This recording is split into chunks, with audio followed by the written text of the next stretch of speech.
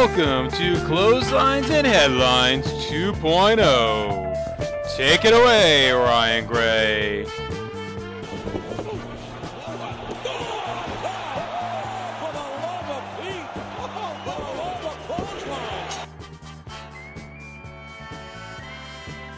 North-South Connection, welcome to Clothesline and Headlines 2.0. This show has been on quite the hiatus the last 5 years, but we are bringing it to you here on the NoSo Network as a kind of reboot. This show was hosted back in the day by Justin with Steve Willie and Nate Milton on the BTN network, and we're taking my monthly WWE pay-per-view previews and then turning them into a bi-weekly WWE-centric show, in rotation with the You Know What That Means podcast hosted by Jordan and Andrew every other Friday on the NoSo Network. Every Friday is going to be current day wrestling. So that's a nice little twist we have coming to you here on the NoSo. But anyways, this show is brought to you by host Ryan Gray. I have co-host with me, Mike Rossi. What is going on, man? What's up, my man? So I'm glad to finally get this rolling. We've been talking about it for a little bit, but I'm happy to see your vision come to life here. Yeah, of course, it's not just my vision. This is kind of Justin's idea as we go on hiatus with the Chronoso, and the pay-per-view previews have been doing well here and are getting this show ready and rock and rolling. So my other co-host, Rocco Martone, what's going on, man? Not much. I'm good. Since this is 2.0, do I have to change my name to something? Like Rocco with 3 Ks? Well, maybe not 3 Ks, but you know what I'm saying. No, you just have to get extremely busty for this podcast. But that's how 2.0 rolls. It is. It's the TikTok version of women's wrestling. We got it nailed. But yeah, I'm excited to be. Thanks for having me.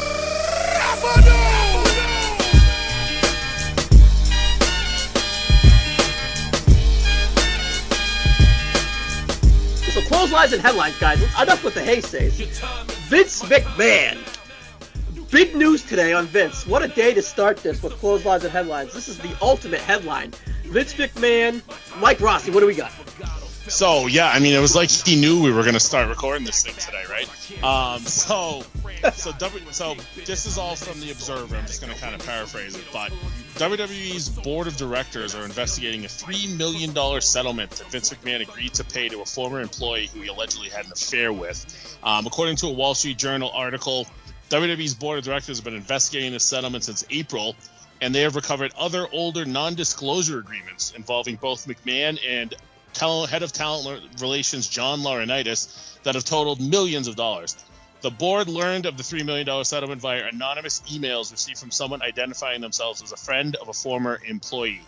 So the first email was sent to the board on March 30th. It alleged that Vince initially hired a woman as a paralegal at $100,000 a year, but later bumped it up to $200,000 after McMahon began a sexual relationship with her. The email also alleged, this is actually my favorite line, that McMahon gave her like a toy to Laurinaitis.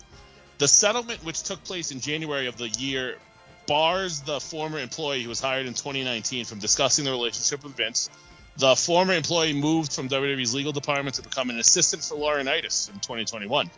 The email that was sent to WWE's board stated that my friend was so scared, so she quit after Vince McMahon and lawyer Jerry McDevitt paid her millions of dollars to shut up. The non-disclosure agreement, which WWE's board of directors received a copy of on June 12th, provided a upfront payment of $1 million to the former employee, with the remaining $2 million to be distributed over the next 5 years. The report also said that investigators have learned in recent days of other non-disclosure agreements involving McMahon and Laurinaitis. The Wall Street Journal could not confirm how many of those were under investigation. A WWE spokesman in the report said that the company is cooperating fully with the board inquiry and said the relationship with the ex-paralegal was completely consensual. WWE later issued an internal statement to staff after the Wall Street Journal story was published. That stated, the Wall Street Journal has published a report about WWE with allegations that we and our board take seriously. We are cooperating fully with the independent investigation initiated by our board of directors. Jerry McDevitt, McMahon's attorney, told the Wall Street Journal that the employee had made no claims of harassment against McMahon and that WWE did not pay monies to the former employee on her departure. And that's from Brian Rose on The Observer. So, long story short, Vince McMahon had John Laurinaitis for Secret Santa. Is that what we got here? That's the vibe, yeah. I mean, he had himself a paralegal that he was fond of, and then shared her with Laurinaitis. All right, so this is obviously coming from an inside job, you would say. So they've known about this, since WrestleMania time this year about? Said March, yeah.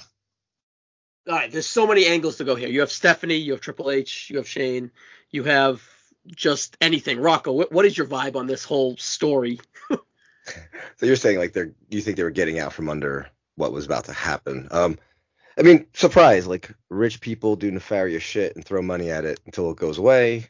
I'm surprising it took this long, right? Like Jesus, I'm surprised it got out.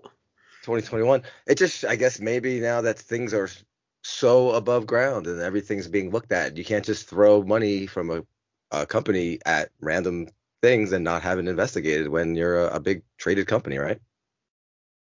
Yeah, so I guess the gist of it is the board was getting ahead of seeing how much money was actually involved with it. And I doubt it was actually WWE money. I'm sure it was Vince's like personal fund or whatever. So I don't think that Vince McMahon will really have any consequences here. But besides, of course, a black eye on the company and a black eye on, being a married man. But that doesn't really come to surprise to much of any of us, So like Mike said, it's very surprising that it kind of took this long to get out. But it sounds like this has been brewing for a while, and this story is just kind of getting started. An hour before recording this, Raj Giri of Wrestling Inc. tweeted that, another big story has yet to come out. So is that connected to this, or is that something completely different? Who knows? It could be the Oliver Luck thing we can get into a little bit later, which really isn't much. Seems like a settlement, but could be like an Arnold Schwarzenegger-esque love child that we don't know about, a secret McMahon. He is the genetic This is where Austin Theory came in, huh? Austin Theory is the new toy, no pun intended, for the WWE. I mean, it is really gross to have it termed as a toy. Like, it's no surprise that Vince McMahon treats people like objects, and the idea of just saying, I am done with this thing and you can have it now and it's a human being is really fucking gross. Yes. But it does not come as any surprise. My thought on this too is like, so the only reason that this is getting sniffed around is because there is a board of directors. Like, how many times in a publicly traded company, I mean, when you're publicly traded, you can't hide stuff like this, but he might have been able to get away with it how many times over the last 30 years. But now there's other people that he has to answer to when he never had to for the first 25 of that 30, There's just so much here to go through. At the end of the day, I think Ace is going to be the fall man here. Of course, I don't think Vince is going to go anywhere. I think it's his personal fund maybe. So there's nothing like legally that could force him out, unless if maybe a family member or family members like shamed him out. And I don't think Vince McMahon has much shame left, just by putting a black eye on Linda and shaming him out of the company. So maybe it could be an angle with that, if you really want to get deep in the weeds. But I doubt Vince McMahon has any shame. That guy is going to go out on his sword regardless. But I don't know, dating back a month ago about Stephanie McMahon taking a leave of absence has to be due to this also too, not the MLW nonsense that was reported on a few weeks ago too. I'm sure that was a stain on her reputation or whatever, but that's not why she would take a leave of absence. I'm sure that this story coming out now is why she wanted to maybe save face a little bit in the future. And then she, her verbiage was taking time away, and then she'll kind of step back into her role once the dust settles, in hindsight, with her comment. Do you think that sounds accurate? Well, just the idea, like I think before, like getting off the boat. Like, who knows? This could be the tip of the iceberg. This could be a Harvey Weinstein thing. Who fucking knows? It could get crazy. This is the first thing we know. So, yeah. Didn't she sell a bunch of shares too? Yeah, I think that's common practice. Oh yeah, because you just kind of make money that way. But yeah, I mean, you're getting out of there, and if shit's gonna blow up, it's Nick Khan's problem now, like not yours. Like, I don't know. It does make sense. The timing is interesting. So let's play the game. Sorry, real quick, Ryan. It's one of those things too that it might give other people that he's done this to the courage to come out and tell their story. Depending on how strict those non-disclosures were, to the Harvey Feinstein part of that, I mean, you're really able to open up the doors to all making other people comfortable about telling this. So this could get really ugly, or it could just kind of fizzle out. It all depends on how aggressive people are with it. Skeletons in closets. Let's play the game. Let's play the game real quick. Vince is out. What happens? Nick Khan takes the lead on the business side, and then maybe like a Triple H takes a creative lead. Is that just an easy thing if Vince is actually out? And is that better for the WWE, I assume? And is it a long play by someone mentioned 2 seconds ago? We'll play the game here. Yeah. I mean, I think Nick Khan's definitely the next Vince in line anyways. I always was under the assumption it was going to happen whenever WWE sold, because you kind of feel like everything that's happened the last couple of years was building towards a sale. But I think you're dead on with how it would turn out. I mean, Triple H has started working full time again right around Mania. So it could have been that they were starting to prepare him for a time when Vince might be away from the business. Who knows? Yeah, it's kind of one of those things, you know. It's so early in the story, and like you guys alluded to, it could be a quick story, or it could be just the start of a mountain of a story. So we'll see. Anything? You guys got anything else on this before we get going? I'm good. Yeah, I don't. I think we've got it pretty well covered. We'll see what happens. Next time we do this show, there might be a lot more to add, or there might be nothing. Yeah, but Vince stole the cake with this one right on the first episode. All right, so the other story that was pretty big here. And then he gave the cake to John Laurinaitis. Oh, which we didn't bring up. I wonder how this affects Laurinaitis' marriage with Mrs. Bella. I don't. I tell you, maybe the same way it affects. Real quick, I was gonna say, man, is it weird that the WWE creative team 3-4 weeks ago said Naomi and Sasha Banks handed the women's tag team titles to John Laurinaitis? Is there more to that or no? Sasha did dye her hair. It's not blue anymore. So maybe she's prepared for something herself. Who knows? All right, guys, we want to come there. The other story we want to go over here real quick. In about 2 weeks, John Cena is going to return on the June 27th episode of Monday Night Raw in Laredo, Texas. What do we got coming? What do you guys see coming up for John Cena? I mean, it's got to be Theory. I mean, he teased it all on social media. The timing's weird. The go-home show for Money in the Bank. So maybe it's a way for them to maybe do something on the pay-per-view that's not match-related. Maybe like late way to try to get interest in that show by saying Cena will be at Money in the Bank. Maybe he costs Theory Money in the Bank itself. I don't know where they're going to go with that, but I mean, Cena put a video out that was all about Austin Theory. Theory's been mentioning Cena nonstop on his social media. I mean, when there's smoke, there's fire, and in reality, there's no other match that makes more sense right now for Cena than the match that people are saying is the next John Cena and Austin Theory. So that seems like it's clear cut that'll be the match for SummerSlam. Yeah, you would think Theory makes the most sense. Maybe some Finn buzz, just because when Cena left off, Finn saying I got unfinished business. Finn just turned heel with the whole Judgment Day thing, but I would put my money and my cards on Theory with that one. But is that a good Rocco? Is that a fun match to you, Austin Theory, or is there a better option in your opinion? I mean, it's interesting to think if like you said, Finn, as I guess, and it would have been interesting if Edge was still in the company, but that's such an old thing that I don't think anyone gives a shit about that. I mean, I'd rather see a Finn Cena match, but I guess in being modern day John Cena, you put young guys over, right? And seems to be into. And I'm not saying always losing to them. I'm just saying. He's giving him the rub, and why else would he come back? No, he's smart enough to know if he comes back in a major role, he's not going to get the love that he will in a role like this. So, yeah, why not? If they want to make him the next big thing, I don't see Theory as the next big thing, but if they want to make him that, well, have him do with John Cena, right? Well, it's an accelerated roadblock up that mountain. You know, you said you don't see Theory as the next big thing, but I see it I personally see it. I think they definitely see it. I would say it, leveling. If the next big thing has to get to 10, I can see Theory climbing that mountain. I can see him being at like a 5 right now, and then after a John Cena program, he's at like a 7 or an 8, or even, 8's high, but I can see him being at a 7, and then just slowly starting working up the upper mid card, and then he's there. You don't know he's there until he's there. Really, that's how they do things.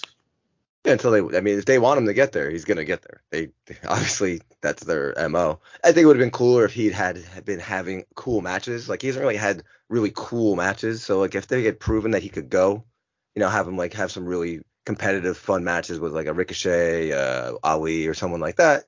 Because like I can't like you're more of a star rating guy. Like what's his best match?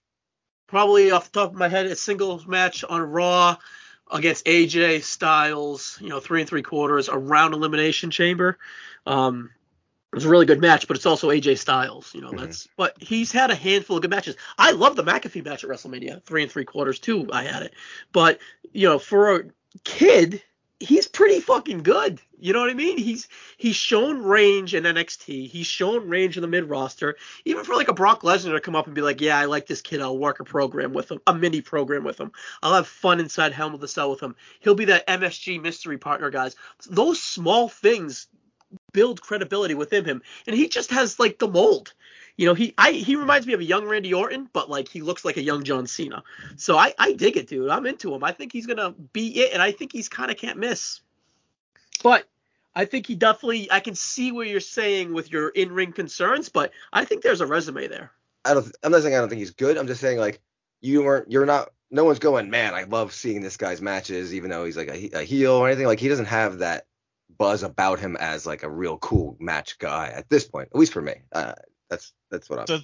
The thing with Theory too is I feel like Theory's at a spot where Cena can actually beat him, and it doesn't hurt Theory. Theory would just be elevated by being in a match with Cena, and then that could be a good way to kind of platoon Cena over to maybe another match at like the London show, where maybe he puts over another name, or something along those lines. I don't see Theory beating Cena. He doesn't have to. Just being in Cena's presence is going to be enough to kind of put him in that next gear. And then you can come back to Theory Cena maybe a year or two down the road when he actually does beat him, Yeah, my whole thing is Cena kind of needs to win a few things because he really hasn't won in a long time. I think Elias might have been his last victory. He put over Bray Wyatt. He put over Roman Reigns. He just comes in and does jobs, which is cool. He's John Cena. He's never going to lose his box office. He's never going to lose his star power, and he's a fucking stud. But still, it would be nice to see him win a program once in a while. Yeah, if you just come back to lose to the young guys all the time, that it's kind of... All right, so that's it for what we got for news. Vince McMahon and John Cena, heavy in the news. Let's bring in Mike Eller to give us a WWE TV report.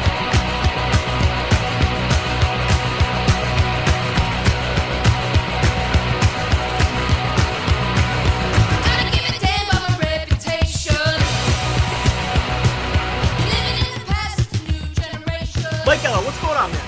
Hey, Ryan, I'm doing great. Thanks for having me on the show. TV's been pretty solid the last couple weeks, in my opinion, and definitely excited to go over with you. Yeah, Eller. So you're going to bring us a Raw and a Smackdown report for the last, just to kind of catch us up on the storylines we're about 3-4 weeks outside of Money in the Bank. We're about a week out of Hell in the Cell. So where are we sitting on the Smackdown side of TV? For sure. I want to give like a breakdown. Again, things are developing here, and on the SmackDown side, I wanted to start with what's going on with the women right now. With Ronda Rousey being the women's champion, she had the awesome match with Charlotte at WrestleMania Backlash. Wasn't on the last pay-per-view, and we know it's been talked about at length with what happened with Sasha and Naomi. They're not on the roster right now. We don't know if they're coming back or when they're coming back. So I feel like there's talent there for potential challengers for Ronda, but I don't know if really they're all that developed right now. Like Shotzi, she seems okay. She was really cool in NXT. Aaliyah, not so sure about. Raquel Rodriguez, she's great. She was great as a champion in NXT, and I think there's a lot of room for her to grow on SmackDown. But I just don't know if we're there yet where she's going to be considered a viable challenger to Rousey. She had the TV matches and whatnot, but a pay-per-view match. And now next at Money in the Bank, we're going to be getting a Rousey-Natalya match, which would love for input on this because Natalya and the whole story of line when Rousey joined WWE was Natalya was the one who trained her. I know, like you said, we have about 3 weeks to get to the match, so we have a couple more weeks of TV to build this, but we haven't really gotten much of the trainee trainer type of thing going on right now. And Rocco, if you want to add anything, I think that Natalya is just not a credible challenger at this point. All right, so Rocco, what do you think about Natalya challenging Rousey for the title? It is uninspired, to say the least. I always say that I don't always say it, but I'm saying it now. Natalya's kind of like the Big Show, where she's good or bad no matter how they need her to be. And this run of Ronda is also, it's been uninspired. I think she just doesn't have the crew. When she was her first year, the Riot Squad did so much for her because every week they were fighting her. And she had a Sasha match. She had a Nia match. And a lot of these people aren't even with the company anymore. So like you said, she had a match with Shotzi, but it doesn't really compare to the cool matches she was having. So Natalya is just, like you said, no one's taking it seriously. There's not a chance she's going to win. Maybe they're going to get I know they had the injury angle and they were supposed to be friends and stuff like that. But yeah, it's just uninspired, and I am not invested in thinking that Natalya has a chance in hell. Yeah, I agree with basically everything you said there. You think we're basically just kind of kicking our tires until Charlotte returns and probably for SummerSlam? Seems like a stopgap, right? Yeah, it's just kind of giving her something to do and not really giving the rub to a Shotzi. She not really giving, people got not legitimized, but hanging with Ronda meant something, and no one's even really doing it. So you're not even really giving a Shotzi a rub in her matches against her on these well-recorded people. So yeah, looks like we're just waiting for a bigger show to put her on. Yeah, agreed for sure. Let me jump in here. I don't know. I don't get this. It's obviously it's a Band-Aid still after the Sasha and Naomi stuff. Sasha would feel much bigger going into this, but obviously she didn't want to do business and whatever. So we're here. In-ring wise, Natalya is probably the best one for her. Shayna's box office just because of the friendship, so they want to probably save her for the fall, late summer. And it should be a good match. It's interesting that they kind of made it for an angle to work so it could become a good match, giving her a bad lamb, making fun of the sharpshooter, which is kind of a low-key dig at AEW doing shitty sharpshooters in a way for a whole weekend. So I kind of found that funny as an underlining thing.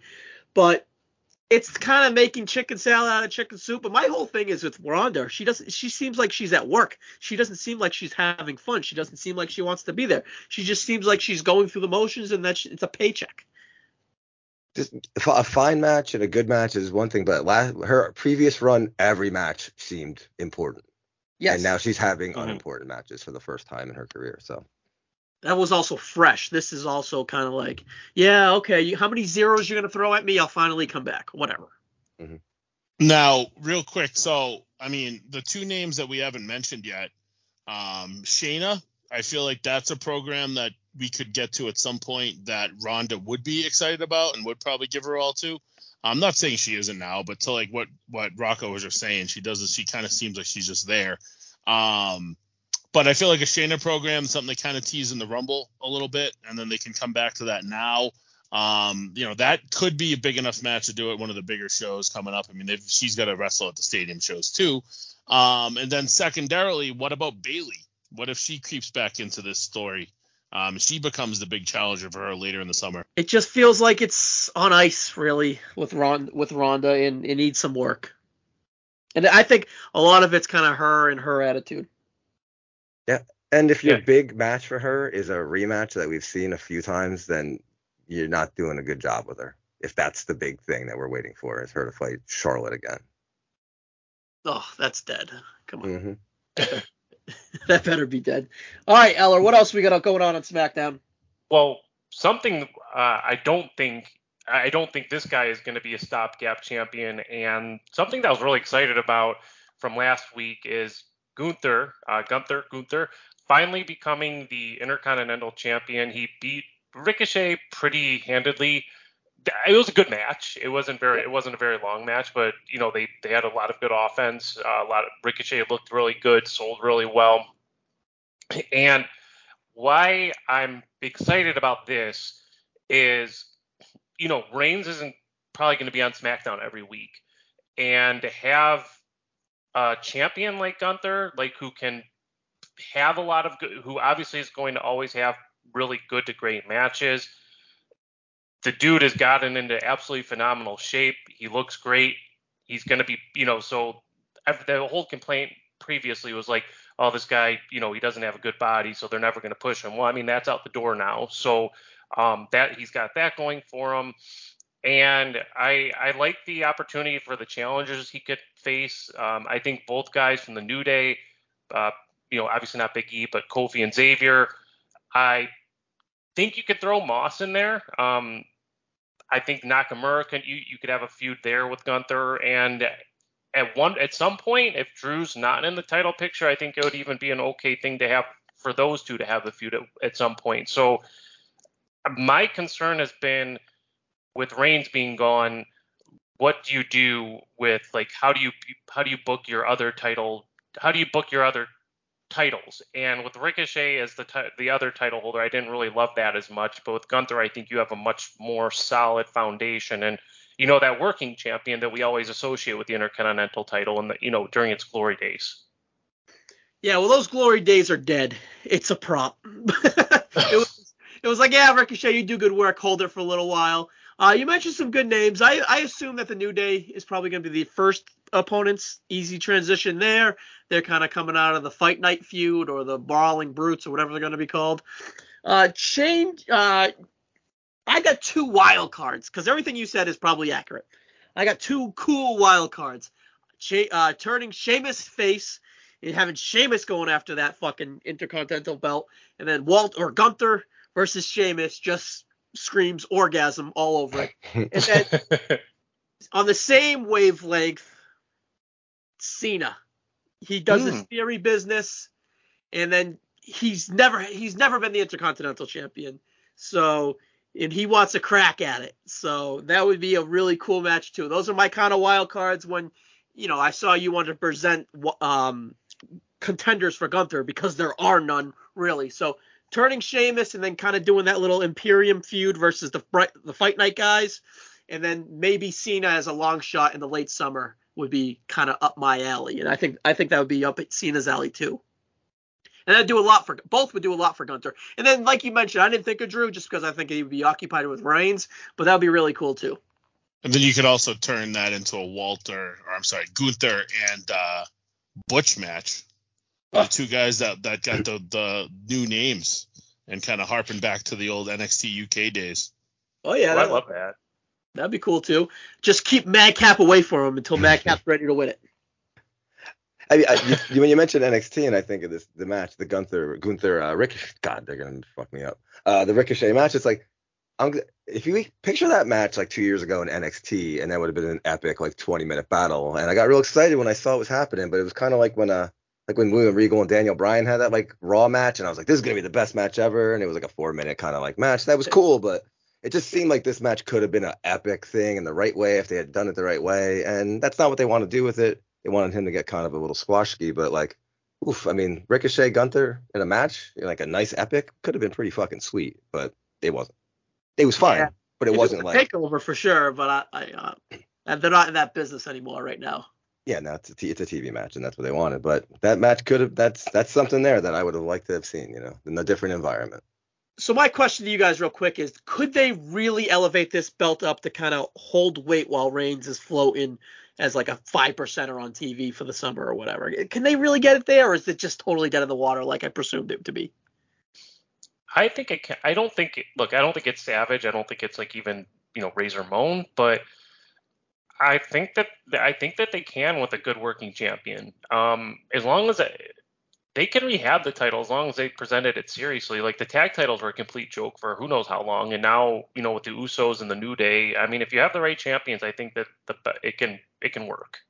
Yeah. When's the last time it was like Ziggler Rollins, that like match that kind of got shit on? Was that kind of the last time it was kind of treated like a big deal, or is that not even? Rollins' run in 2018, I would say, was the last time the IC title was presented as the workers' title, and before that, I couldn't tell you. It was really just fodder for like Bray Wyatt or for Wade Barrett and like Ziggler and Miz to mess around with. Yeah, Miz in 16 was pretty interesting too. So. Miz Ziggler in 16, yeah, they had a good feud. Yeah, I think the ultimate move for this title though is with Reigns gone, kind of like what you were saying, have the title get defended on Smackdown a lot. It could be kind of a way to get the viewer in with like cool matches, like think of like him and Kofi or him and Wood, stuff like that will get generate some interest. But then the big thing that they really should do with him is give him kind of a more high profile match in the show in the UK. Because he'll be over as hell at that show. And that could be kind of what really elevates him to that real next level. And then maybe you can start talking about him starting to sniff around the world title picture as well. Obviously, once they kind of get it out of the hands of the Roman god, Oh, yeah. God mode still. All right. Speaking of God mode, Eller, big match this weekend. What do we got? We have finally, with something that we thought might happen on a pay-per-view or might be happening in a couple weeks at Money in the Bank, but we're getting it a couple weeks early. Roman Reigns versus Matt Riddle for the Undisputed World Heavyweight Championship. I think I got that right. However, they're branding it right now. Sure. And we got last week in order for Riddle to get the match, he had to beat Sami Zayn. And he ended up being successful on that. And Paul Heyman was on commentary and basically, implied if you don't win this match, you're not in the bloodline. I don't know if he would have even gotten it in had Sami won the match, but giving him this false sense of hope. And they had an okay match. And then, they were on Raw last week, and we'll get into that a little bit. But I guess we can kind of tie it all in together. The stipulation for this match is that if Riddle doesn't win, he can never challenge Roman Reigns for the World Heavyweight Championship again, which is good. It's not the stupid he can never challenge for the title ever again. It's just while Reigns is champion. And I guess I've gone a bunch of different ways of how this can go. I don't see Riddle obviously winning the world title, but does Reigns win clean on Friday night, or does something screwy happen? Does Sami Zayn get involved? Is there some sort of disqualification, and then they run the match back again? Hopefully. I really like Riddle. I really like Sami. So, and obviously Reigns is top notch at his game right now. But these shows feel like they're missing the title. So if they were looking ahead and they saw that we weren't going to have a title defense since WrestleMania 34, they wouldn't have combined them. So that feels like an epic fail since then, especially on Raw. And now, especially with Cody gone. Cody was filling so much void there. We'll get into that later. But I feel like they need these titles. And is the time right now to put the title on Riddle? No, it's really not. Especially with Orton lurking. And Riddle just being a catalyst to kind of get to Orton, if you can see through the weeds or whatever. And then Sami is just the vehicle to kind of get the wonky and the zaniness. So my insights say that that Sami is dyeing his hair and he's going to show up as Roman Reigns this weekend. And that's their way out. Would that be? But anyways, But real quick, Sami Zayn, he's just a guy that just keeps creeping and creeping and creeping and gaining credibility. I talk about this levels of 10, right? He was at like a 2 for like a while, coming just no man's land, just a jobber to the mid-card shit heel. And then the pandemic hits and he starts like shittily winning stuff, and then he starts having WrestleMania matches, and then always having celebrity WrestleMania matches, and then he's just being endearing, and his character work is so strong, and this whole time he's just a mid-card shitbag leeching heel. And the end game of this really could be that babyface potential that he has. And I'm not saying that this is a catalyst to it, but you can see the workings of it if you backtrack when it finally happens. Low key, he could be a guy. I'm not saying that beats Roman, but that challenges Roman. And in 3 years, in the Thanksgiving time, he won that battle royal and lost to Roman in a second. But then the next week, he's having that stellar promo with Brock Lesnar, and it's forgotten about. So just to see him climb up and creep up, and just to have him be a possibility of, maybe we'll get into who's winning Money in the Bank later, but I would put his name out there. So I don't know. He's just, his character work has got him in a lane to be something where he was completely dead. Yeah, who'd have thought that like Johnny Knoxville would kick him up to the next strata of wrestler. I love the idea of Sammy versus Riddle. I think it's a great match. Hopefully Sammy could kick him in his breathing mouth and make him shut his mouth a little bit. But yeah, man, I like that idea of Sammy turning the good. This character doesn't have to be changed that much to become a face, you know? Because he could be that kind of goof or antagonistic kind of dude, but just, you know, he just tweaked a little, and then the old school Sammy can appear. And it's been a long time. It's been so long.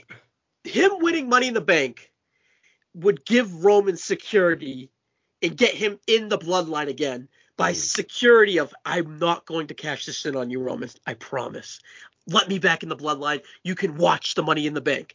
Just by him getting in the bloodline, him winning Money in the Bank gets him in the bloodline, which ultimately gets him closer to Roman. Kind of like a little Caesar action, you know, Julius Caesar, fucking Greek god epic backstabbing action right there. Sami Zayn, that's his lane right there.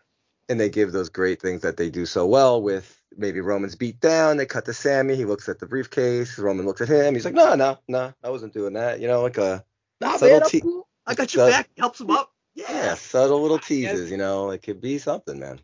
And he's so good with the character work, and he's so good with everything. But exactly, we're previewing Roman Reigns versus Matt Riddle. Roman Reigns' first title defense since WrestleMania, and we talked 5 minutes about Sami Zayn. Enough said about Sami Zayn, but that is exactly where he is at. He's a fucking stud. But anyways, Riddle's been really good in this babyface role.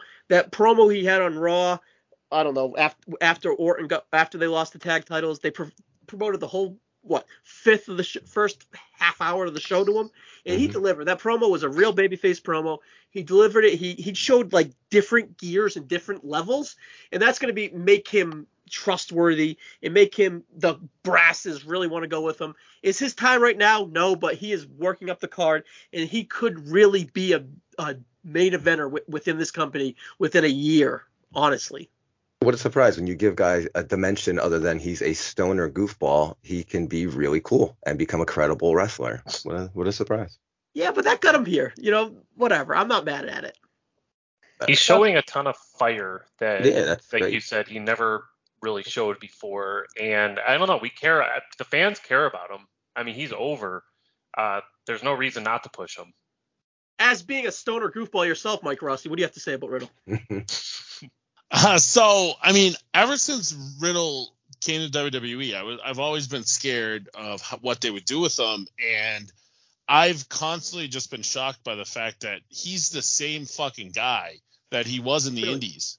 Obviously, his matches are a little bit scaled back, and he works at WWE style, but he was himself in the Indies, and he's the same Matt Riddle now. And seeing that fire side of him also excites me the day that they do flip him heel, because Ryan, you can attest, his heel runs in the Indies were awesome. He was just a awesome, cocky heel. I mean, I love Riddle. I can't wait to see what they do with him. I'm so excited about this match just to see how he looks in this spot. Is he going to look like a guy that doesn't belong, or is he going to actually be treated to a level that, you know, he really could be someone that is in that upper tier title picture in the months and years to come? With the right crowd, you know, they with them two standing in the middle of the ring, taking a moment with the right crowd, like it could really seem electric on a Friday. If they just give it a moment and see how the crowd reacts to the two of them, I think it could be a really cool moment. Yeah, the match really should make Riddle, honestly. It could be a curveball too. I would not be surprised if it was.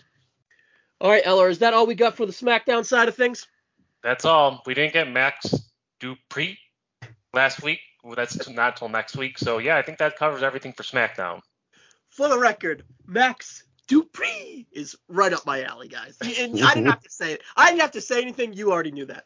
So let me throw in something real quick on Max Dupree. So last week he was supposed to be on SmackDown and he wasn't.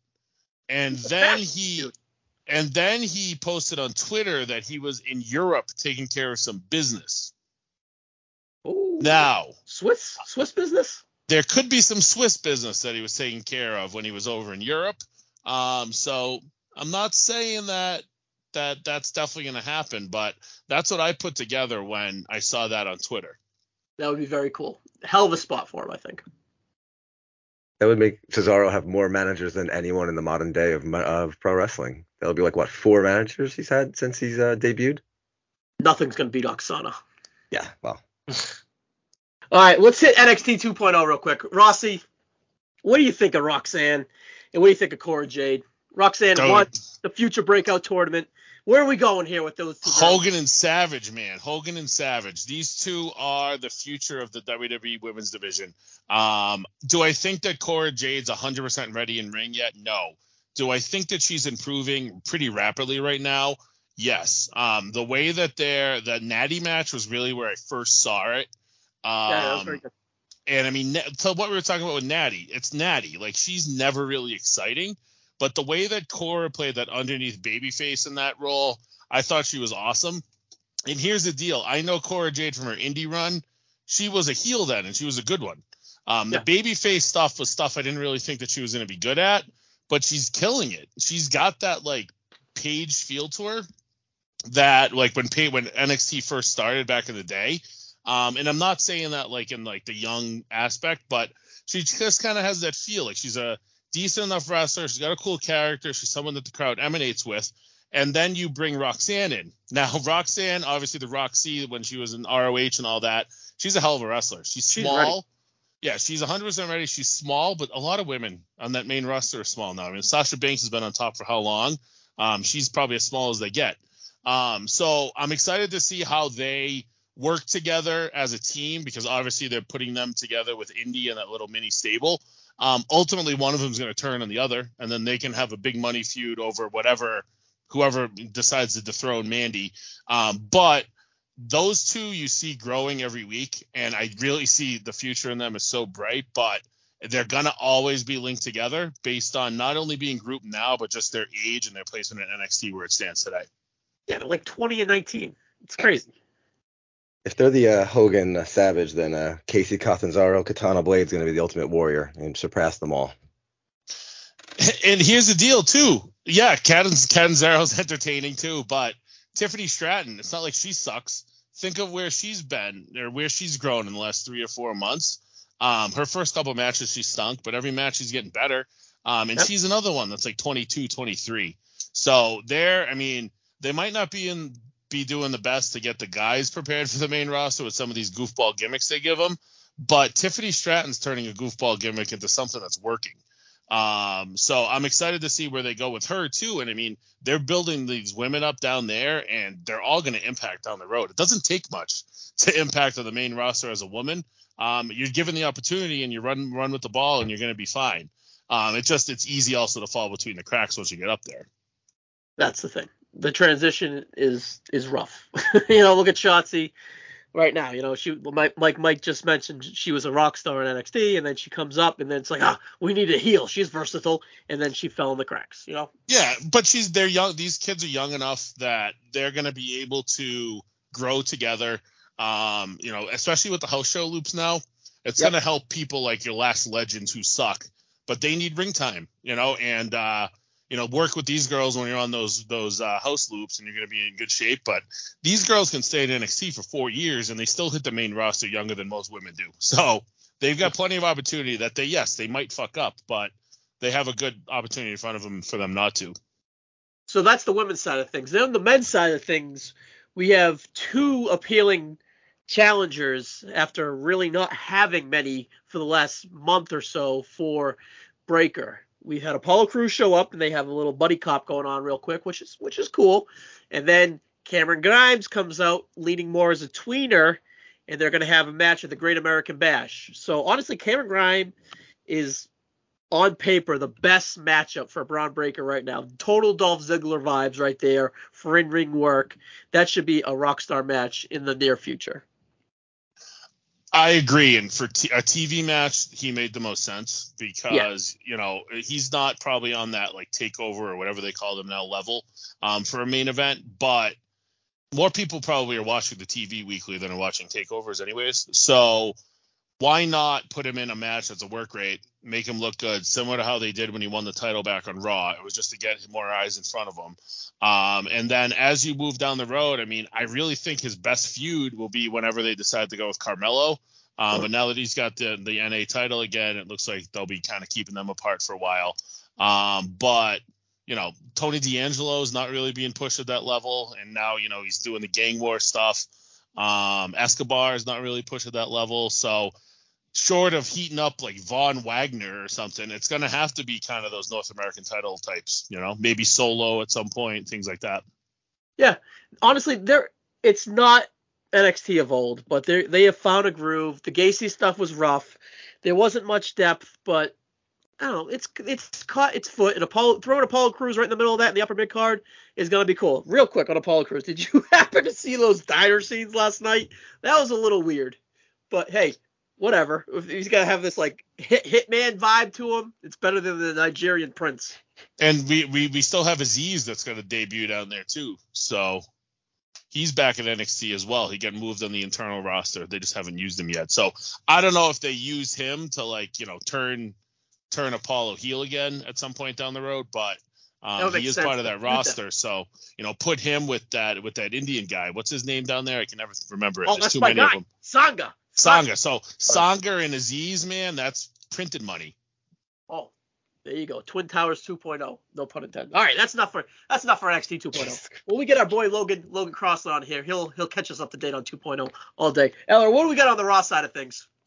All right, so Raw it had some highs, it had some like what the hells in my opinion. I think the best part of it was a really good, I don't know if it was great, but it was pretty damn good. Seth Rollins and AJ Styles for the Money in the Bank qualifying match. Rollins won, and he ended up qualifying for the Money in the Bank. That I believe he's the only one that qualified on that night, so we still have quite a few people to go. But I know you had mentioned that you liked Zayn as the potential Money in the Bank winner. I think if I had to pick somebody from Raw, I'm probably picking Rollins to win. Yeah, especially, with Cody kind of falling out of it. I think Cody was the pick 100%. But with Cody falling out, Rollins needed, he's already a top star. He just falls into the Rhodes place in a way. And they protected him in the Rumble match against Roman for a future shot too. So that Rollins wouldn't be a bad way to kind of separate the belts off of Roman again. Because ultimately, I think that should be the end goal, is to unify the belts and get Raw their belt back and have SmackDown have their own belt, even if it stays on Roman. And just like we talked about with the IC can hold the weight on SmackDown. Raw needs his world championship, especially with Cody gone. Continue. Or you could always have Rollins win that Money in the Bank, keep it until Rumble-ish time frame. Cody comes back. Now Cody's got even more reason to hate Rollins, because Rollins not only knocked him out, but Rollins took the briefcase that he was looking for. And then you're going to have a big show in Saudi probably in February again. What if Rollins puts that Money in the Bank on the line against Cody? And that's how we get the belt or the briefcase on Cody as you originally planned. Because here's the deal. When Cody comes back, no one's going to be hotter than him. So that might be the time to do something like that. Backup plan for the Rumble or episode 18 when we get that far. If we make it, if we're not canceled by then. So I still think I don't know. Maybe I could still get Styles in this match. I'd love to, have him in there, obviously, because he's obviously a great wrestler. There's still more to get there. We still have a lot more to go to get with the Money in the Bank. On the women's side of the Money in the Bank, we've got Lacey Evans qualified on the SmackDown side, Alexa Bliss qualified along with Liv Morgan, which obviously that makes a ton of sense. I don't believe Alexa Bliss is lost, and she's been back for about 6 weeks now, so she hasn't lost. And they've really done a good job of kind of making Liv Morgan matter. Being around Finn and AJ for a month and a half, did her maybe not wonders, but did well for. So those are two people I think that definitely deserve to be in there over Doudrop and Nikki ASH, who I think they need to look to retool because that's, I think, dead. So we still have some time to develop both of those matches. Anything anybody wanted to add on the Money in the Bank things, or are we kind of holding off on that? Yeah, do we know if we're getting 8, 7, 6? How many competitors we get? I think last year was 7, and then I think the graphic I saw 8, and they always change it up. Does anyone know? I have no idea. I would go by the graphic. If it's 8, but I mean, they, next week it could be 7 again. So yeah, they probably. I think that when it looked at the graphic, they just had the girls kind of like bigger, and then they'll get smaller as more girls get added. So they probably haven't decided yet. Let's be honest. All right. They're saying 8. They're saying 8 on Wikipedia. I really like what you said, Mike, about Liv being elevated by being around Finn and that whole kind of scene, because it's really cool to see a non-romantic angle for a female wrestler to be associated with dudes, and it kicked her up a notch. You know what I mean? It's a very rare thing to do when they do that.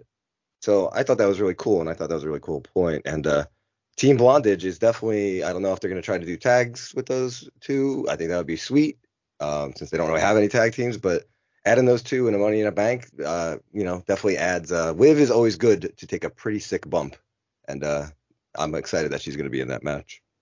Yeah, I could definitely see Liv and Alexa taking the belts off Vince and Johnny Ace's desks. All right, continue. Hot tub match. Did want to add next week on Raw, to qualify, we do get a Becky versus Asuka to qualify, so that's another potential candidate, or that should be a good match too. I think this is Becky's Money in the Bank to lose. It makes the most sense to put the belt on her, and she needs something, and I think Money in the Bank would be a nice feather in her cap to get. Yeah, I definitely agree. That was my pick going into it. I don't know, Rocky or Mike, do you guys have any idea who you think would win? Well, Rocco's going to live. Yeah, I'd say Becky. I'd say Becky's got to be the favorite, but I don't rule out Lacey Evans either. As I feel like they've been trying to figure out something to do with her, but they just never quite figure it out. And that could be their way of saying, well, she's got the Money in the Bank now, so now we've got to figure it out. That's a WWE move for sure. Yeah, honestly, real quick to that, Ronda losing the belt in a Money in the Bank situation wouldn't be the worst thing for her. Maybe catch a little edge for her, catch a little chase for her. Add a little depth to the women's roster on SmackDown. So that ain't a bad idea either. And Lacey wouldn't be a bad component for that, I guess. I'm not really a big Lacey Evans guy, but she keeps, like you said, Rossi, finding something for her, and she's constantly moving rosters, which I low-key thinks a troll job, but I low-key also think that they don't know what they're doing. Yeah, her character with something that makes her seem better than everyone else fits her character. She's got the briefcase. She's better than all the other women, and it's something. It's something for her to do. We just want something. Yes. All right, Eller, what else we got going on the Raw side of things, buddy? All right, so we had an exclusive sit-down interview with Bianca Belair on Monday. She went over her accomplishments, and I think she's been a much better champion than I've enjoyed her work more than Rousey, and so I think she's been doing a good job there. And then on the Titantron, we get the new Judgment Day with Rhea, and then along with Finn and Damian Priest. Ripley or Priest mentioned that, just to kind of tie in these two things together, Priest mentioned that they're equals now, so the idea of Finn being the leader is not the case. I think that they didn't know what to really do with this one quite yet, so that's why they kind of they didn't even have him out there in front of the crowd. I really, really hope that they're not doing any supernatural shit. After the Bray Wyatt fiasco, I really hope that they're staying away from that. But I wanted to add, Rhea did a really good job with her promo, adding that Belair needs to kind of hype her all of her accomplishments, where Rhea just lets her work do the talking. So I thought that was really good. And these two have been tied together for going on three-ish years now back to NXT. So this feud should be, I think, again, this is Rhea and Bianca is miles better than Ronda and Natalya on the Raw side. I agree. I mean, that's a match I'm definitely looking forward to. They've done it before. It's a bigger stage. I think it's the first time that Bianca will be a face, though, right? And Rhea will be the heel, which is interesting. And a Judgment Day versus Street Profits Bianca match is a pretty fun 6-person tag. So, yeah, definitely looking forward to this match. Yeah, it's a cool Raw main event or something. But is it too early to see Belair losing to Rhea? Or could they play a little hot potato with this belt? Or is it kind of feels a little early to kind of have this match? Because I wouldn't mind seeing Rhea win. What say you, Eller? That was something I was thinking about. I have the same feeling. Like, I want Ripley to eventually be the champion.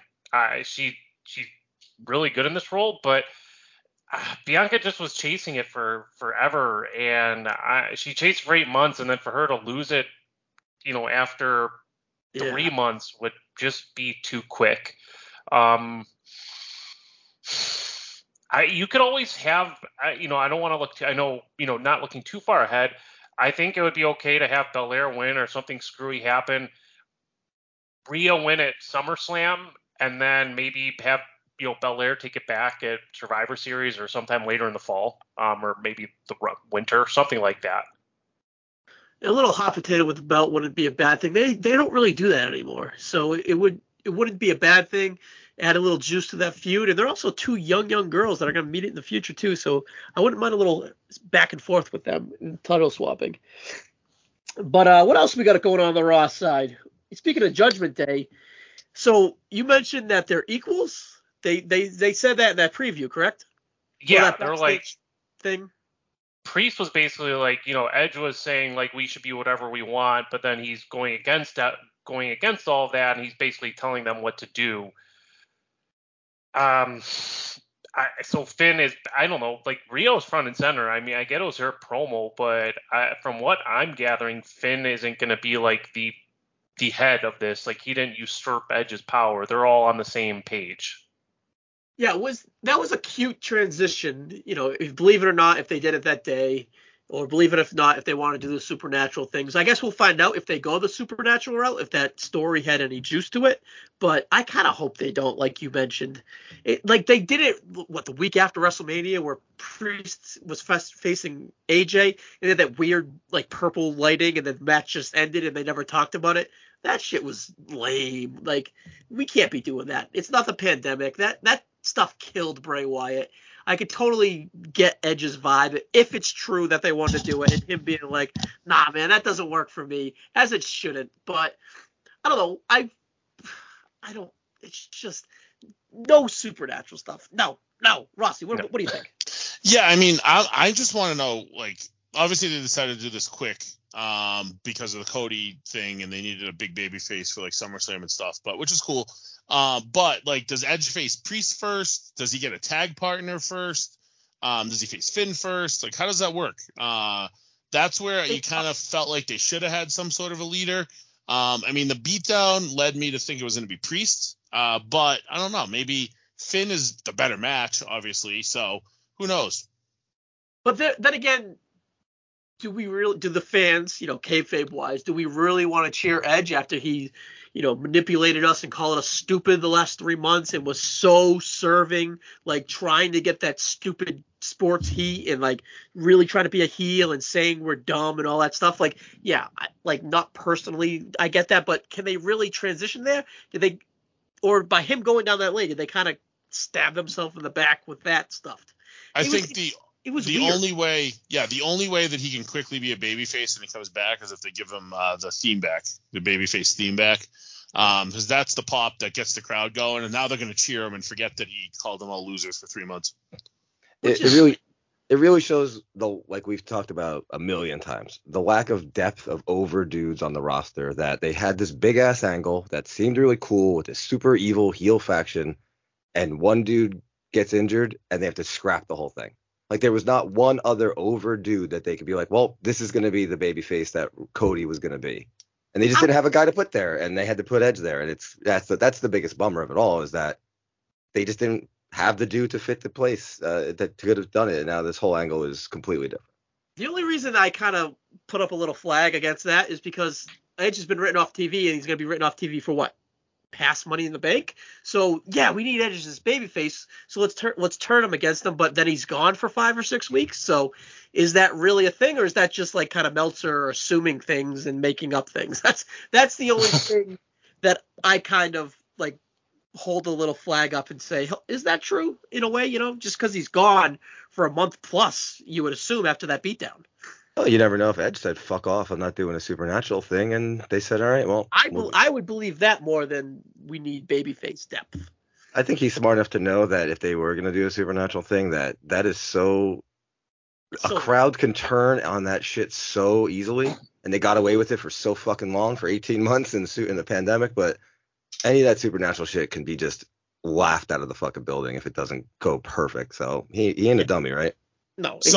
No. Question for you guys though. So if they do the six person route, obviously Edge will come back with his wife as the one that is as strong as Rhea, because that's what they love to do. Yeah. But who would be the other babyface? Like, can you really do AJ? Seeing how him and Edge were a blood feud for so long, that makes no goddamn sense. So that makes no sense. AJ fits in. Yeah. So who fits into that role if it's not AJ? I don't see it in a way, but not really. Too bad Christian's managing a dinosaur. And Zack Ryder's injured, so you can't bring him back to be his boy. Yeah. Yeah, who knows? Kurt Hawkins still an Impact? He is, yeah. What about Bam Morley? Oh, do you remember him? And he was part of the Sebelia. Chavo can get fucked. One night only, Bron Breakker shows up. Spot for someone, but AJ would be super lame. Got it. I got it. Gangrel. Oh, there we go. There we go. Actually, hey, it's fun. Into the next feud we're going to talk about. It's Ezekiel. What's going on with KO and Ezekiel, Eller? I'm enjoying the shit out of this. If you guys think it's stupid, I completely understand. But last week we had a match with KO and Ezekiel, definitely not Elias, and the action was pretty good to start. KO showed a lot of, KO's great, so he was moving real quick, showing a lot of offense, but he got himself counted out because he lost just because he can't control that. He can't get over the fact that nobody else believes that Ezekiel and Elias are the same person, and he's losing his shit. And finally, Ezekiel, grabbed the mic and talked to his Zeke freaks and said that next week we are going to have Elias, his older brother Elias, is going to be returning to Monday Night Raw next week. So I don't know if Ezekiel can probably, is he gonna have just grow a beard super fast, or I'm just curious how they run with that, but. I don't know. It's fun. I wouldn't run this too much further. Hopefully by Money in the Bank it's over. But KO's doing great work for a feud that just followed a wrestling match for Stone Cold Steve Austin. Yeah, if you told me that Ezekiel was going to take a charge in false suit after Stone Cold and it actually work, and Ezekiel is going to be Elias, I feel like you're fucking insane. That's some stupid ass shit. But hey. That shit hits, man. It's pretty funny, like you actually said, and KO's actually the perfect guy to do this wonky stuff, and it works. I like wonky, but sometimes too wonky is too wonky, but this is not too wonky for me. This is right up my alley. But I'm just curious how they're gonna get there and what they're gonna deliver with this whole Elias twist this Monday. Rocco, what are you doing Monday? Is there any way your long hair and your beard can transform into Elias for us?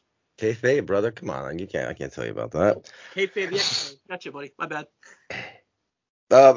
This feud is crazy because on paper, like you said, man, it just was like it's like a fucking an Adam Sandler movie where it's just like this is, and then you watch it and it's you laugh, I was just not expecting anything, and it's just KO, man. This motherfucker, he's just so good. He just is so fucking good, and him and like you were saying before about Sammy, they both just kind of. are just killing it at the same time on different shows. It's great for them to be apart, but still kind of doing the same thing where they're just taking a storyline and just fucking nailing it. And I do not know how to make a man's full beard grow back in 3 days, but who knows? Maybe he's like a chia pet, and you could just water him and it'll pop in. Can we trust the WWE to pull this off? There's always the glue and a handful of pubes you can just throw on his face. I don't know. Not my pubes. My shit's fucking clean, bro. Oh, redheaded pubes. Oh, whoa. Brown, brother. All right, Rossi, what are you gonna say about this shit? Like pretty much what everybody else said. Like, it's stupid, it's idiotic, but I love it. So I don't know how the hell they're gonna do it. If they bring somebody in that kind of looks like Elias and they just play stupid, if they do like weird like backstage stuff, I almost feel like you got to bring them out in front of the live crowd. But it's WWE, so you never know. They could do like something cinematic where they're both there, right? But it's I'm interested. I mean, it's the main reason I want to watch Raw on Monday. So that's really, I don't know if that's sad or telling or what. They could just have like Elias on the screen and just cut old footage into sound bites that make it seem like he's talking back, something fun like that, and it would be ridiculous, and it would drive Owens crazy. That like no one else notices that it's like different. He's wearing different outfits from set word to word, like something wild like that. So I think it could be cool, man. Yep. All right, so Eller, what do we got on the Cody side before we transfer into our next segment, buddy? Last thing,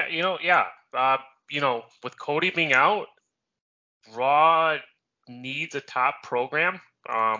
And I was thinking, this is so stupid that this Theory and Bobby Lashley bodybuilding, whatever, pose down is going last, or whatever you call it, is going on last. I'm like, this is why not end with Styles and Rollins? That's a great match. But if John Cena and Austin Theory are going to feud for the U.S. title, or just feud in general, then maybe they're kind of just building Theory up to make him look a little bit more important, so that when John Cena does come back, it seems like a little bit of a bigger deal. Because I know I've seen criticism for this, that John Cena shouldn't be, for his return match, shouldn't be wrestling Austin Theory, or just Theory, I guess is what his name is now.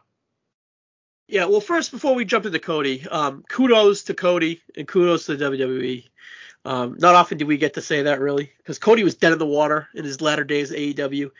And then when that news broke, we were like, no way, this is going to fucking work. He's going to be feuding with The Miz, and it's going to kind of be garbage. But, and if you believe that this is all Pritchard, like Cody kind of said, kudos to Pritchard, kudos to Cody, and kudos to Rollins, too, who is love or hate with a lot of people around here. But that shit was a home run since WrestleMania. WrestleMania was a home run. Backlash, it was even better match. And then Hell in the Cell, which we'll get to in a second, was just outstanding. And it could honestly be a blessing in disguise that Cody got hurt leading into WrestleMania, or leading into the Rumble, or whatever scenario Rossi talked about earlier. So kudos to them on that. Seg 4, brother. Kayfabe the X-Nay, Rocco's Random Rumblings. What do you got for us this week, Rocco? Hello.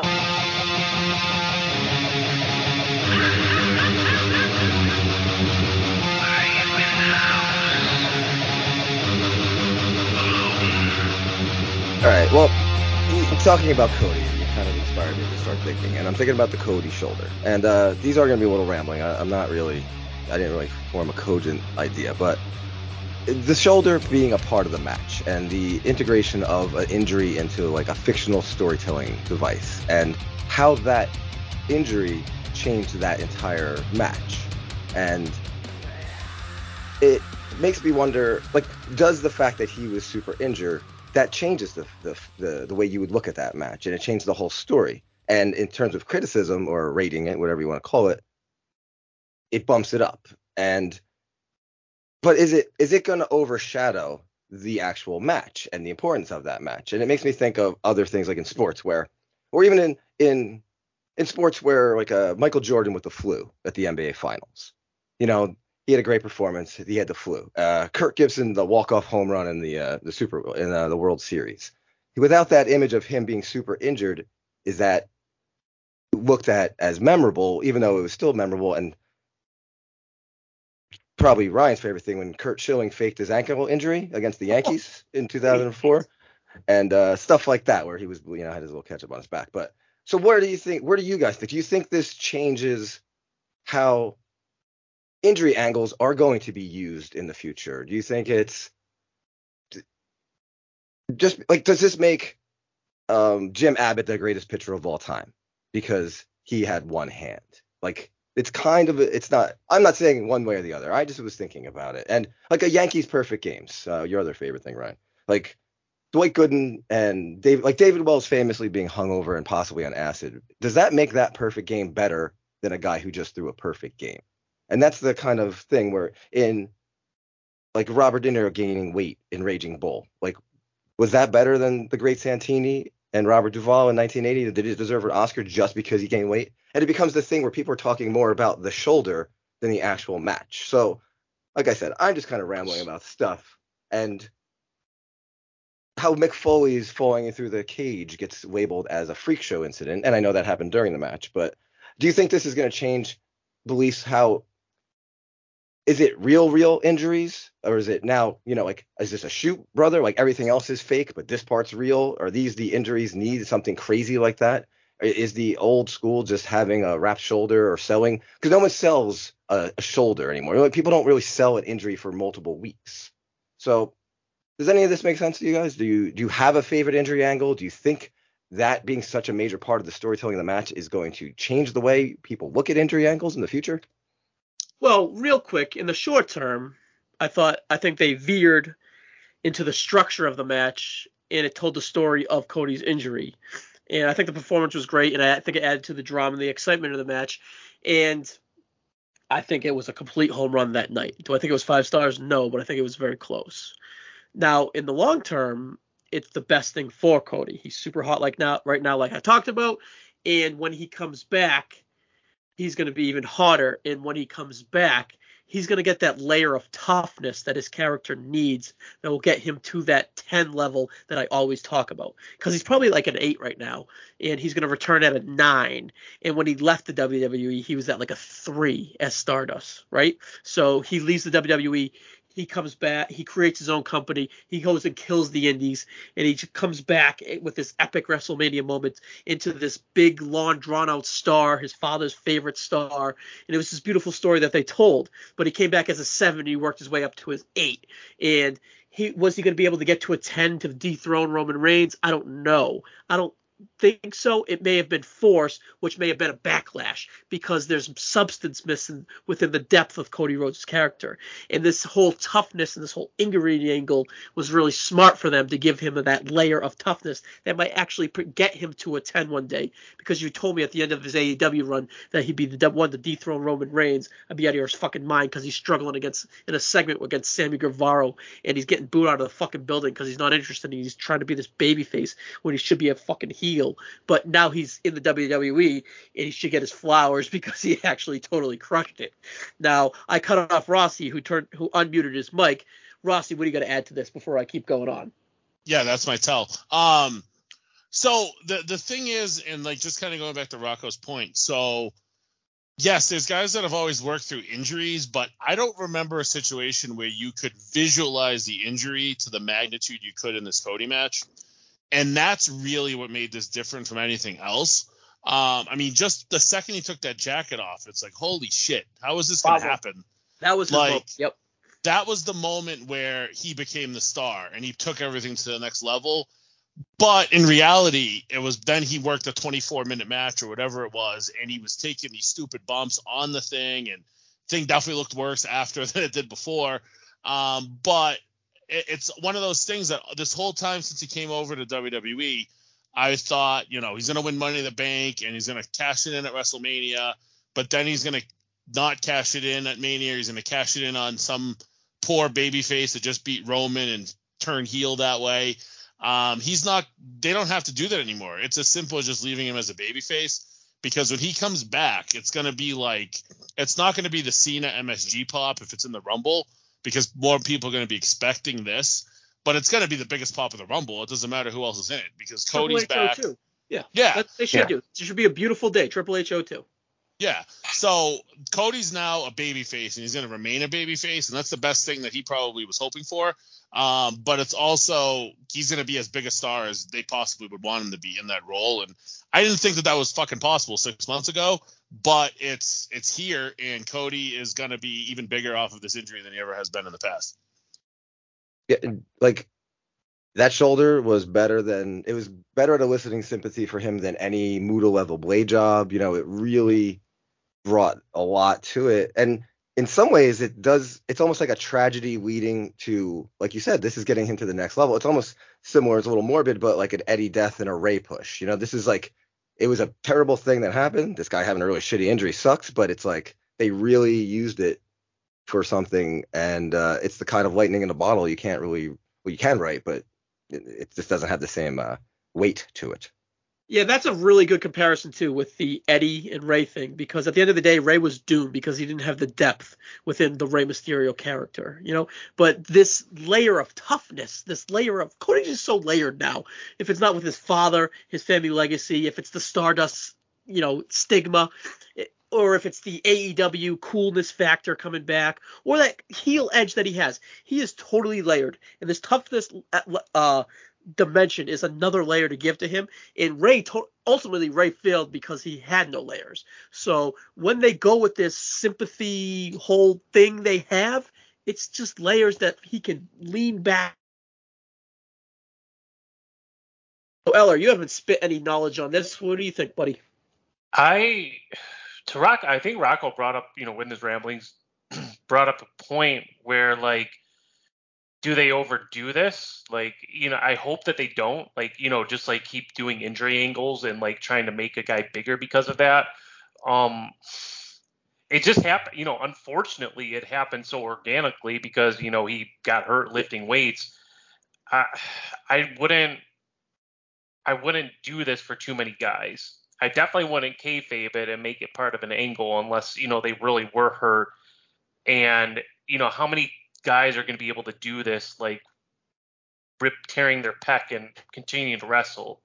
So I think I'm going to err. I think they're going to probably hold off on that because it just like there's just so many variables that have to go for, you know, have to happen for this type of angle to happen in the future. Yeah, and I think this is just the perfect, you used the best word, Eller, organic. And that was this.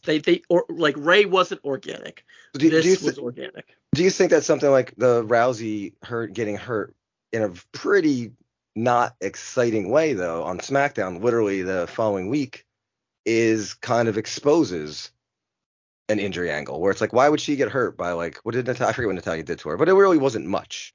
And this dude like could have a sharpshooter too long, right? Wasn't that what it was? Yeah. Like that's destroying her. We're worried that they even said they gave her a fake thing. They said she injured her or something. Like gave one of those weird breast WWE terms where it's like a clavicle tear or anal bleeding, whatever they say. And sorry, I think that's one of your songs. It's just a JR. That's true. But yeah, like it's kind of in my mind doing it so closely. That's what made me think of it. Where it's like you can't really do a big injury angle right after. It makes these to me. It runs the risk of making other people look like pusses if they can't hack it. Just because Ray got put in the cervical clutch or whatever it's called, he's like just getting stretchered out on. Well, he wasn't, but you know what I mean. So there's no right or wrong answer. It's just something that I thought of when I was watching this, and it's something to think of when you watch it the next time. And maybe you'll be watching an injury angle and you'll go, "Whoa, that doesn't really stick with me." After watching that. Yeah, but I think Cody has the depth within the character work to do it and the range within the character to do it. You know, like look at his Jericho promo back in 2019. That thing was like an all-time promo. So this dude is like a legit actor. He takes acting classes. He takes the craft seriously. So I think that he could pull something like this off. And it, like I've been saying this whole time, it's a layer of depth that he totally needs. Yeah, there is being super injured, and there's being a good actor and letting other people know through your face and your actions that you are super injured. Like, you know when I'm injured because I'm laying on the fucking couch, but but to fake being injured, it can come off hokey and not great. And not saying he wasn't in pain, but he really did sell it well. Yeah, and I trust him going forward with it. I think I would. All right, Rocco, you got any more to add to the Cody the Cody suspense? No, that's about it, man. I just want you to know that the Red Sox did once have a perfect game themselves, and it was by noted racist Cy Young. So there you go, buddy. Touche. Real quick, guys. Landmark. Cody going to win the Rumble? Yay or nay? All three of you. Yeah. Who else? Breakker, I guess. I don't know. Oh. Riddle. Bad Cat Moss, of course. Well, that goes The only other way that it's not Cody, in my opinion, is if they want to have The Rock win it to get to the Reigns match, if that's the road they go. And then that's your big surprise to add the Rumble. But, that's what makes that interesting. Like, that might be impossible now with the big Cody return, but the Cody Rollins thing could be one part of the Rumble. And then, if you're going to use The Rock to kind of, get to that Reigns match that way, I mean, that would be a cool way to end the Rumble. Unless they split the belts by then, right? Then yeah, they could do that. Maybe Survivor Series, since that's kind of the brand versus brand thing. Maybe they'll find a way to do something with that. Hopefully, that's for the future episode. All right, but are you guys ready for the Ryan Gray thing of the week? I'm gonna tell you a story.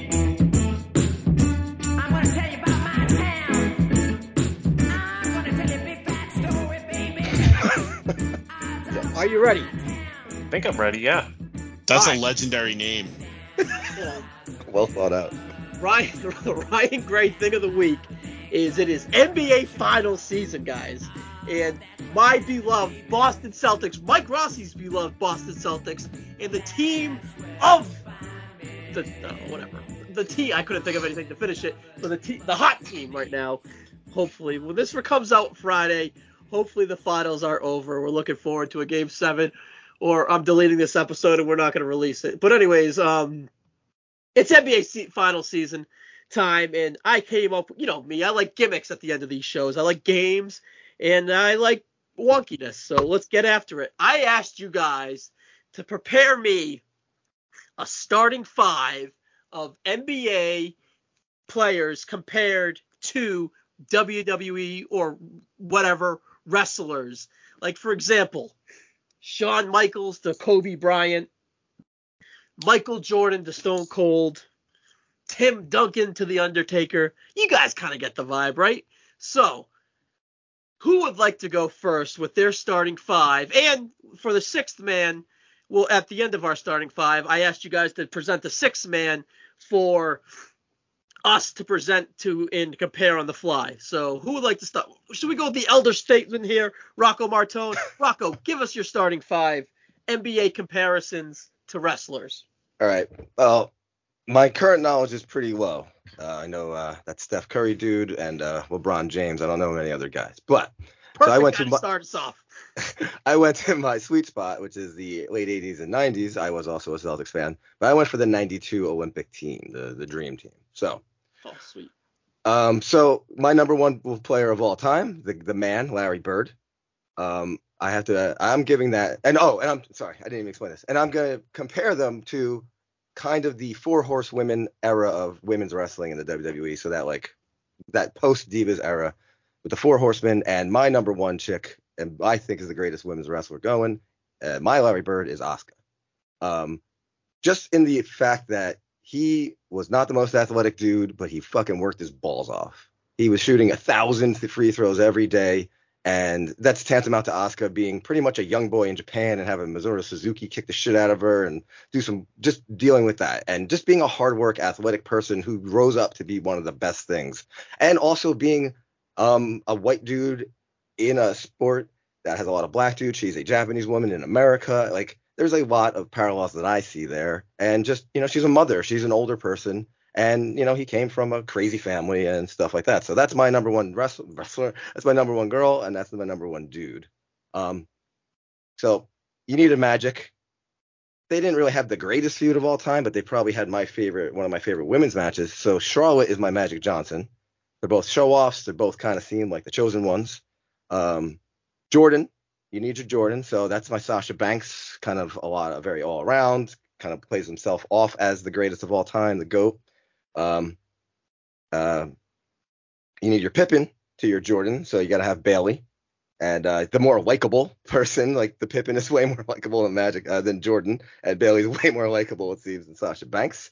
And so the most unlikable dude on the Olympic team was Charles Barkley, who was not even supposed to be on the team, and he almost fucked it up because then he like smacked a Croatian in the head. It was a big thing, but he was the leader. He had the most points of anybody. So that's got to be Becky, big time Bex, since she has had the most success, and she seems wildly unlikable as well to me. That's my team. From a six man, I'm going NXT, so I'm grabbing my Christian Leitner of the team, and I'm gonna go NXT and pick who should be the biggest next person to join this ranks in the NXT crew, and I'm gonna say Alba Fire, and there you go. All right, we'll get to Alba Fire when we get to the 6 man. I like that. All right, Eller, are you ready? Yeah, let's do it. So I am starting. I'm going to go with Kurt Angle, and for him, I have as Dr. J. Basically, they're both kind of like ahead of their time. Dr. J was, just with the dunking, and you could say Elgin Baylor came up even before him, but just Dr. J was before Jordan, and really everything just came so naturally to him. We have all the legends about Dr. J and at Rucker Park. Similarly, Kurt Angle, everything came naturally to him. We saw a lot of his style come much later with the big moves and the heavy kick-out type of matches. So I think like they were both kind of revolutionary there. Next, I'm going to compare Kofi Kingston. I'm going to go with Manu Ginobili. And I really love Ginobili, and I love Kofi too. I think that they can kind of do everything. Like with Manu, he was the 6th man of the year. He started for the Spurs sometimes. Sometimes Manu would be, their primary scorer. Like when I worked for the Cavs as a ball boy, I remember he just was going off on us in that NBA Finals, him and Tony Parker, and he was just super special. And Kofi, he could be a tag guy, he can be a world champion, he can be a mid-card guy, he can do everything for you, and he does everything well. Moving along, I have Tracy McGrady to Daniel Bryan. It wasn't a perfect comparison, but like I don't know if you remember the early 2000s, like I thought T-Mac was like better than Kobe Bryant even at times. I mean, everything again came naturally to him.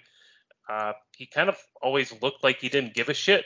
T-Mac did, but he was just so graceful with everything he did, and his shooting was great, and his offense was great, and kind of like that to Daniel Bryan, where everything just seems so easy. He's so smooth. I think Daniel Bryan might be the best wrestler I've ever seen in my life. So that was that comparison. Going a little bit back in time, I picked Sean Kemp for another member of my starting 5. And I comparing him to Eddie Guerrero. Just the charisma both guys had. Eddie, with his dancing, and he just was so great. Sean Kemp with his dunks, the dunk over Alton Lister in the 92 playoffs, and then the pose that he did afterwards was just so awesome. And so both guys were great there. And the last thing I wanted, my final starting 5, I am going to go ahead. I was kind of torn between this one. I kind of went David Robinson, comparing him to Andre the Giant. And I know they don't look not necessarily anything alike. Robinson was chiseled, and Andre, obviously wasn't chiseled. But I just thought that David Robinson was just so special, especially like before Tim Duncan got to before he got hurt really, and Duncan joined the team the next year. He was just so special, and he was just such a talented player. You could basically, bring the ball up as a 7-2 guy.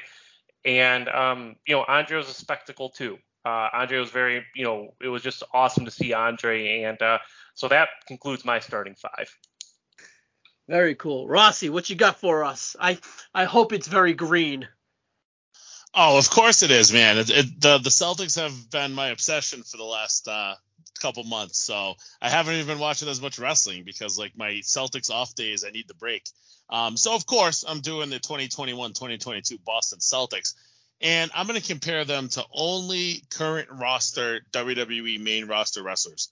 And I have all guys, so it kind of plays well off of the women angle that Rocco had. So first off, I'm going to start with Rob Williams. So he's my big man. I'm comparing him to Damian Priest. He can be dominant. He can look like he's unstoppable. But then he can seem unavailable to help at all during long stretches of time, whether that's because of an injury, whether that's because you've been written off of a storyline. They kind of go hand in hand to me, and I want to give Ryan a shout because my one block, my little bit of thought block that I had on this entire thing was who Rob Williams was. He said Damian Priest, and it kind of went down, and I put it all together. So I can't seem to truly find the niche for Damian Priest, much like I can't really find the niche for Rob Williams sometimes. But when he's on the court and he's playing at his best, he can be outstanding. All right. Next to him is going to be a fellow big man, and that's going to be Al Horford. I'm going to give him, and this one might be surprising, I'm going to give him Bobby Lashley. Ooh, now, he had a lot of promise when he first came into wrestling, just like Al Horford did when he first came into the NBA. But he was always on the top of the promotion, wherever he was, whether it was an Impact or whatever. But he was never really the guy anywhere he went.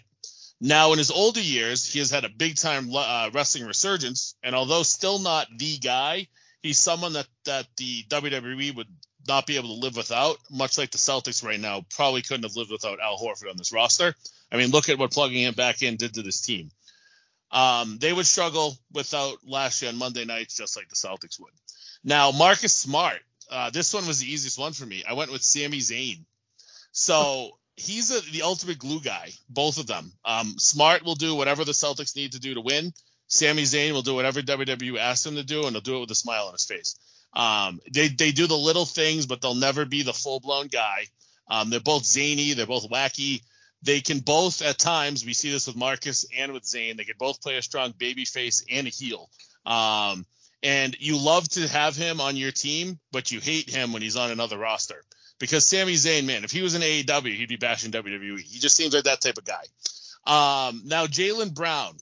Jaylen Brown, obviously a two-way star. I went with Matt Riddle. He's been able to carry programming when needed, much like Jaylen's been able to carry the Celtics when needed at times that his Batman's not been ready or not available or hurt or whatever Tatum's been. But sometimes you wonder what the hell he's doing, just like you do with Riddle. I mean, this guy can turn the ball over in 4 straight possessions, and Riddle might just be too stoned to know what his lines are. So those two go hand in hand to me. Riddle does some shit that you're like, what are you doing? And same thing with Brown. So those two fit hand in hand to me. And then Jason Tatum, you're probably expecting Roman Reigns, but I'm going to go the other way. I'm going to go with Gunther. All right. So always loaded with talent. He has everything needed to be the top guy, but he's missing the sexiness and the consistency that the top guys in the WWE or the NBA typically have.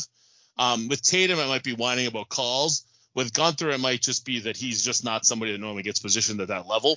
2022 has been their true breakout year when you think about it. Gunther at a national U.S. level, Tatum on the national top 5, top 10 NBA level. Gunther won his first major WWE singles title in 2022, and even though we're down 3-2 at the time of this recording, when you listen to it, it will be 3-3. Hell yeah. We'll be ready to win that title for Tatum's first title. Sky's the limit once on the top for both of these guys. And then my sixth man, Grant Williams. He's R-Truth. Just completely out of his fucking mind. Have no clue what you're getting on the floor, game in, game out, just like you don't know with Truth week in and week out. But they can both do the small things needed to make your team or a show go at any given time. That's me. All right. So good job, by the way. You did the Celtics very well. All right. So mine are totally out of left field. There's no rhyme or reason. There is no dream team or Celtics. There is no women's tie-in or all males tie-in. It is completely like ADHD, but that's me. So the Dudley boys, we're going to count them as one unit, and they are Draymond Green. They would both be considered second-round picks. They are loud, vulgar, brash, and tough, just like Draymond Green. They both failed in singles runs in 2002, kind of like Draymond Green failed as a singles act when Seth and Clay were hurt the last 2 seasons. They are the third wheel. The Dudley Boys are the third wheel to Edge and Christian, like Draymond Green is the third wheel to Clay and Draymond, or to Clay and Seth, but they also a very important wheel in that third wheel. They are both Hall of Famers because of grit, but if Draymond was in, say, Cleveland or the Hornets or Portland, he wouldn't be a Hall of Famer because he would be relied on. He wouldn't be able to maximize his role. Just like if the Dudley Boys were singles guys, or if they didn't have the run with the if they were just 2004, 2005 wonkiness, they wouldn't be that Hall of Fame team. They wouldn't be the Hall of Fame team like they're lower tier Hall of Famers pretty much combined. And that's kind of all I got for those guys. And my second one is Brian Pillman to Gilbert Arenas.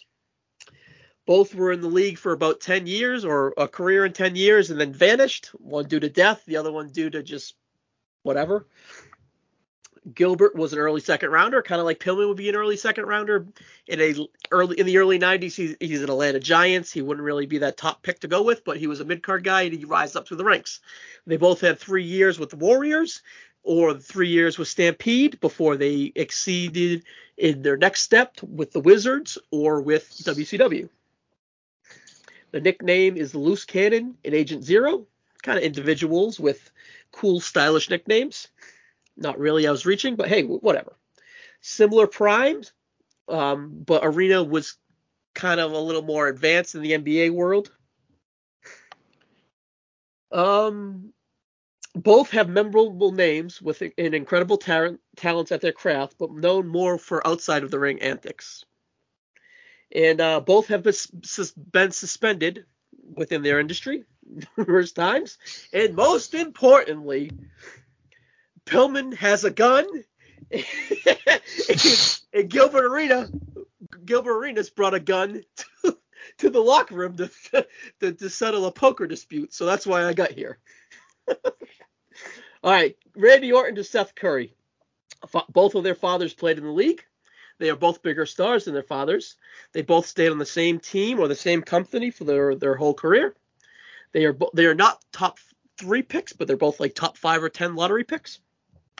They are very good instantly, and they're just top tier Hall of Fame talent. I wouldn't call them either of the GOATs, but I would probably call them overall top 25 or top 15 to 25 guys at the end of the day. This next one is wild, guys. I only had 3, so I did the last 2 on the fly. This one's wild. Jay Crowder to Hardcore Holly. They both think they're better than they are. They both had a moment in the sun. They're both shitty loom rock loom guys. They're both good at specific thing. Crowder being 3-D, Hardcore Holly being a jobber to the stars. They always define their role on their team, and they're cheap shot artists. All right, the last one's my favorite. Kobe Bryant to Shawn Michaels. They both kind of had 2 careers. They both won championships within those 2 careers. They both think they are the man. They both have ultimate stands that try to make cases that they're the best all the time, but they're kind of not. And they were on the same team forever. Those are my guys. Those are my starting 5. Totally random, but whatever. And my 6th man would be Cody Rhodes. Who would you guys consider, like right off the top of your head, Cody Rhodes? Who's your 6th man for Cody? Who is a comparison to Cody Rhodes? Yeah, it's tough, right? Danny Ainge, because he's a wrestler and a TV personality. He's got 2. It's the only other back. Rocco Phil, that aside. Who you got? Kevin McHale, because he's got gross shoulders. There you go. That one's a little better. That's a good one. This is hard. I thought Barry Windham. Oh, Barry Windham. He's not an NBA guy. I thought. He probably could have been. Oh, geez, I filled that one hard. Rossi, who you got? So I can't think of somebody, but I'm thinking if like somebody left WWE, came and then went somewhere else and came back and was a bigger star. Like that's obviously like now I'm thinking about like if there was an NBA player that left a team, and then came back to that team as a bigger star. But I can't see that. So that's where it's tough. Yeah. Like, are there ever any NBA players that like were drafted by a team, sucked, moved from that team, and then I don't know, Chauncey Billups? That's a good one. That's a good He one. was on like 5 different teams. And it Or took him a while before he found son his of a niche. player. Yeah. Yeah, son of a player would be good to add into. We'll have to think about that. Maybe we can think about that the next 2 weeks and finally come up with a Cody one in a couple weeks. Or how about you guys tweet us or Facebook us or find us or reach out to us and let us know your starting 5 and a good comparison to Cody Rhodes. All right, guys, that's enough of Ryan's random nonsense of the week. So, Mike Rossi, let's close up the show here. What's going on the indie show? On the indie scene?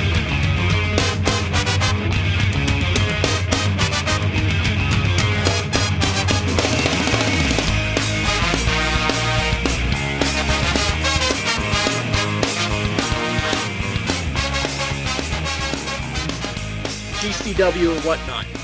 Oh man, so yeah, you came at me here again, kind of like how the Vince story was good. There's a lot of good timing around the indies and what's coming up this weekend and what's gone down the last couple weeks.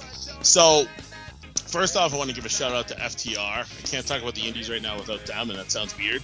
But they did a really cool 2-match weekend last weekend. I know, Brian, you were at the match in Webster, Mass, when they wrestled Brian Pillman and Brock Anderson for Big Time Wrestling.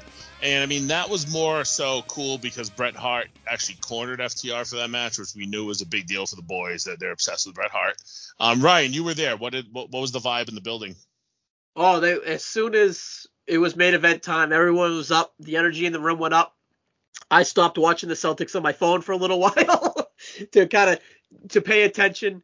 It was a really small arena, but it was intimate. It had an old school vibe. Actually, an ECW was taped in this arena back in the day, so it's kind of like a little nostalgic. I had a third row seat. If you watch any highlights from it, you see Dash Hardwood or what Dash Dawson. Who is he now? Dax Hardwood. Dax Hardwood. No, the other one, Dash Dawson. Whatever. Cash Wheeler. Cash Wheeler. He comes flying out the entrance ramp and just walks down my row on the seats. So that was pretty fucking cool. And then just the place came unglued for Bret. Even Arn got an awesome pop. Brock, his son's pretty rough, but he's only like 30 matches in, like legit. So whatever. Even Pillman's rough too, but FTR are fucking pros. Those guys are stud. Dax Hardwood's fucking awesome. Cash Wheeler, who I couldn't think of a second ago, is also a stud. They are legit the best tag team on the planet. And then, not to veer off away from that match because that match Warren's talking about, but PCO is fucking insane. Fucking these apron dives against Pentagon, and he fucking then drives home to Montreal, walking around in his Speedo after the show. Great night of wrestling. Celtics were winning. We decided to leave, and then they started losing. So while we were there, it was a great night.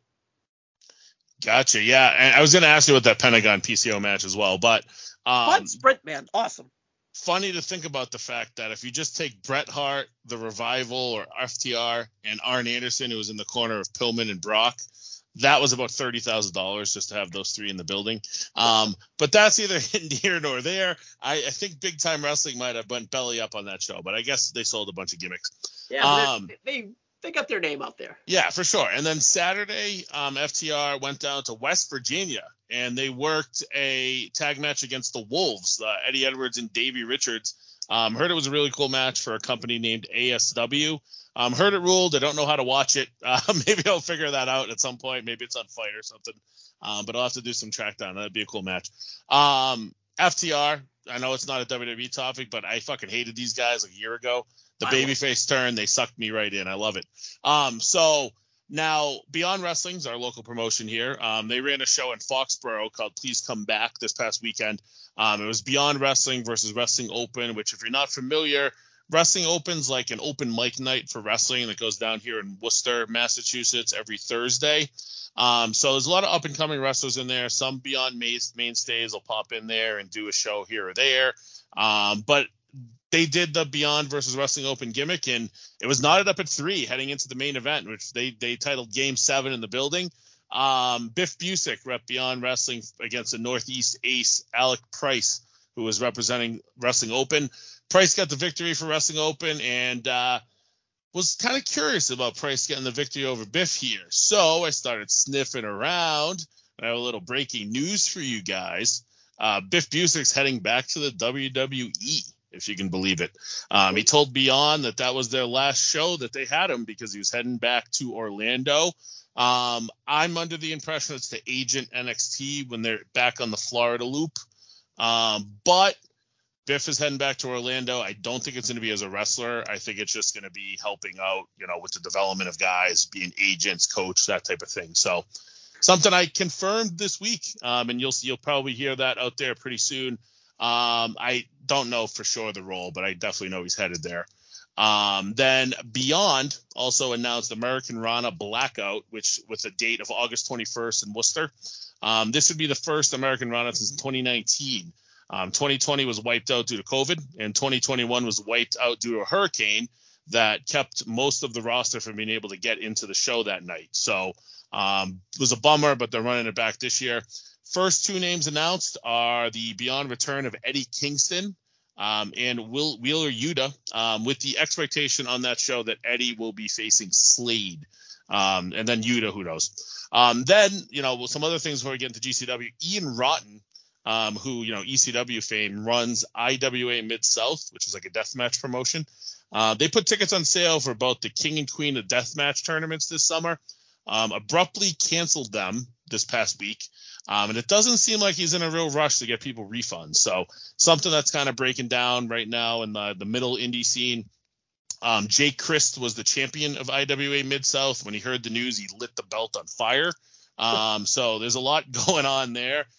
Some other companies, Paragon Pro Wrestling, which I think is based in Indiana. I could be wrong.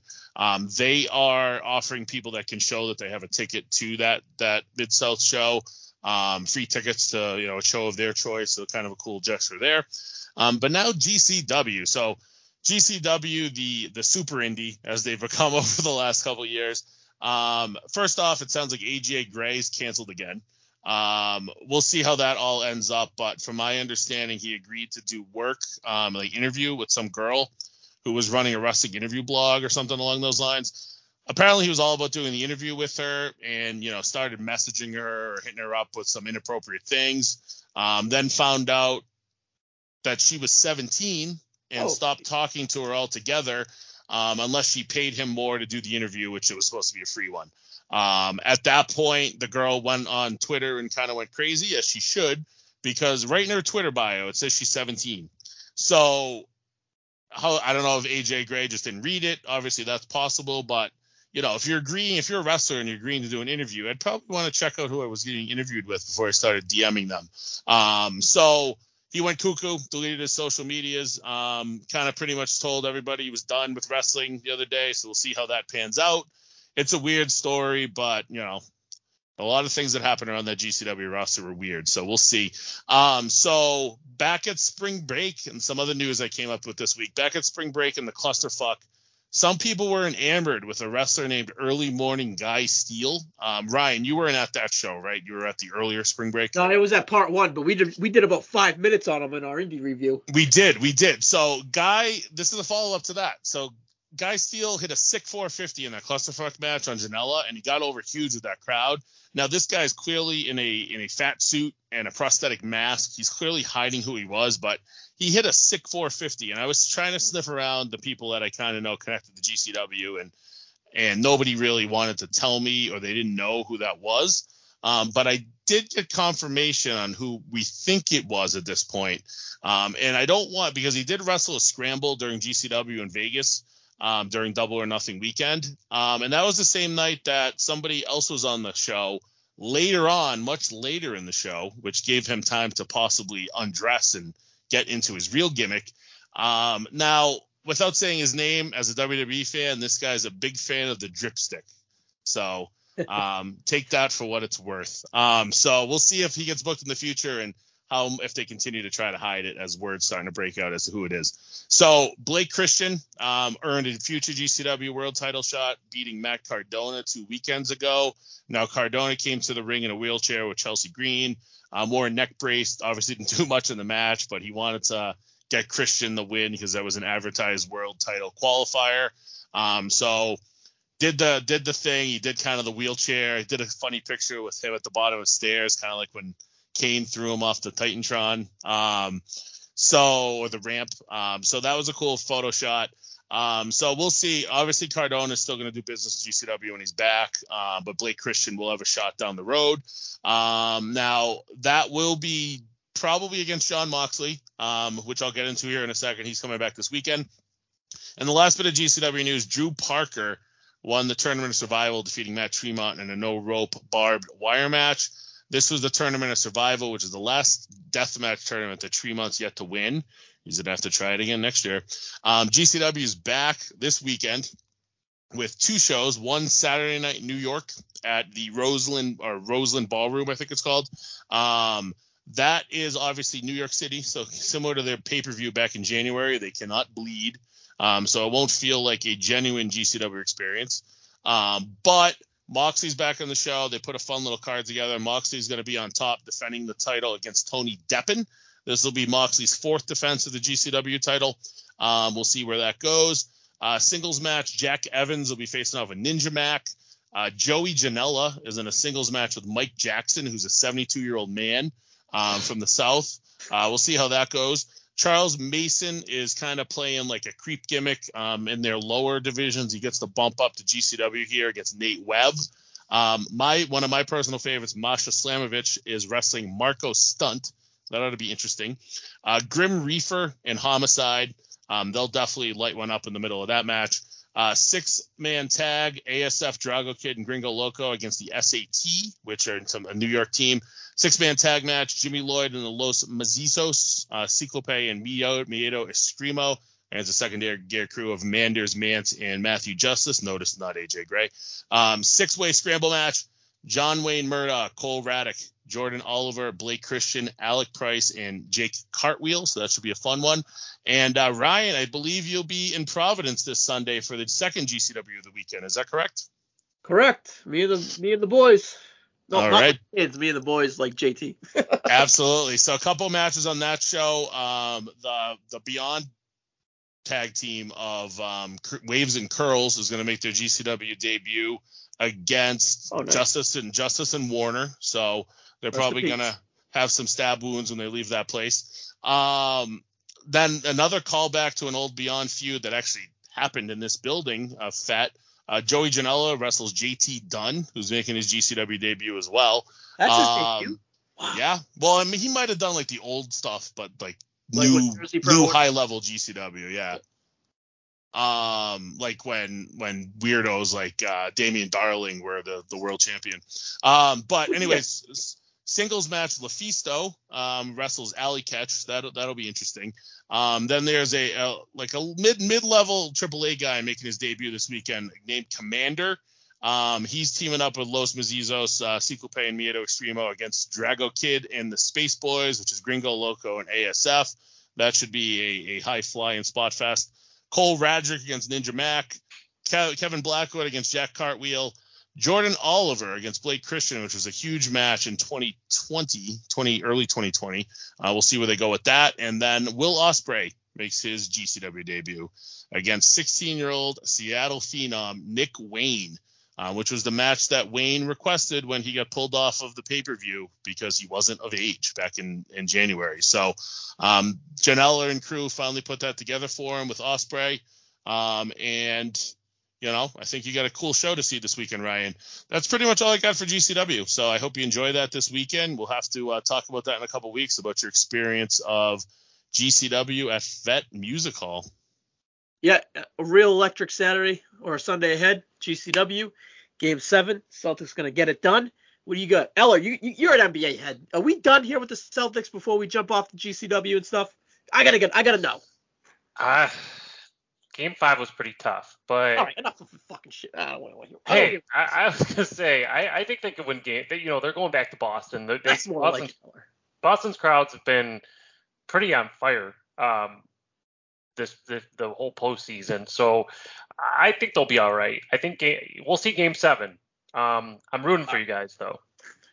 Thank you, I appreciate it. I mean that. You're welcome back now. Now if if this Game 6 was a clincher, me and the Cowboy were going to bust out the black card and go to Game 6, but not so much anymore. Hopefully. Is that Cowboy Joe West? Cowboy Roger Morissette. No, right. One thing I forgot too, but GCW, because this kind of links back to WWE. GCW also announced they'll be back in Atlantic City for Homecoming weekend, August 13th, 14th, Saturday, Sunday. That's normally like their second biggest weekend of the year, other than Mania weekend. This was where they had Cardona beat Gage last summer, which was like their biggest hype match of the year. But what's really interesting about this is that WWE is running an Atlantic City house show that Sunday, literally next door to where GCW is running. And they're running Saturday and Sunday? The GCW is running Saturday and Sunday as kind of like their travel weekend. WWE is in an arena that's literally the next door to this GCW arena that Sunday. So that should make for an interesting group of crowds on the boardwalk that day. Yeah, talking about black and white, huh? Oof. Now, Rossi, did you know that Rocco is going to make his Beyond Wrestling return for Blackout Americarona? I did not. I actually was thinking about also making my Beyond return at that Blackout show. Rocco, is that true? Once again, you got a kayfabe it, brother. I can't tell you that stuff right now. We'll see. Nice. They're trying to piece together a fun little card. Getting Uter an opponent is the struggle right now, but they'll figure it out. It's American Rana, man.